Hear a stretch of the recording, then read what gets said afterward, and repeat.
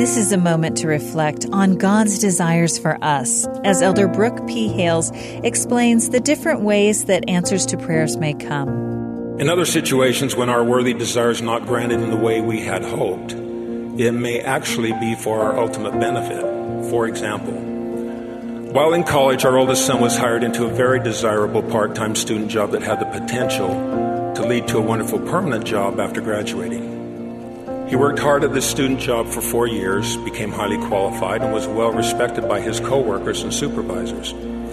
At the end of his senior year, almost as if orchestrated by heaven, at least to our son's way of thinking, the permanent position did open up and he was the leading candidate, with every indication and expectation that indeed he would get the job. Well, he was not hired.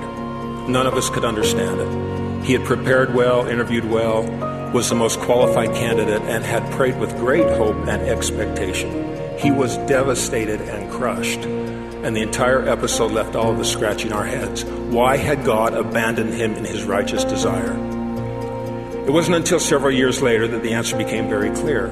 Had he received the dream job after graduation, he would have missed a critical life-changing opportunity that has now proved to be for his eternal benefit and blessing.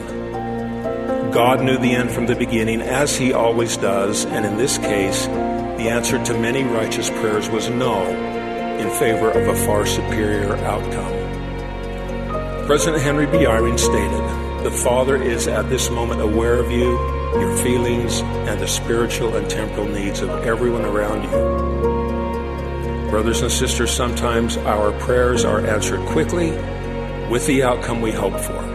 Sometimes our prayers are not answered in the way we hope for, yet with time we learn that God had greater blessings prepared for us than we initially anticipated. And sometimes our righteous petitions to God will not be granted in this life. We have the assurance that in his own way and in his own time, Heavenly Father will bless us and resolve all of our concerns, injustices, and disappointments. I know that God hears our prayers. I know that as an all-knowing, loving Father, he answers our prayers perfectly, according to his infinite wisdom and in ways that will be to our ultimate benefit and blessing. That was an excerpt from Elder Brook P. Hales' talk, Answers to Prayer. This is a moment to reflect.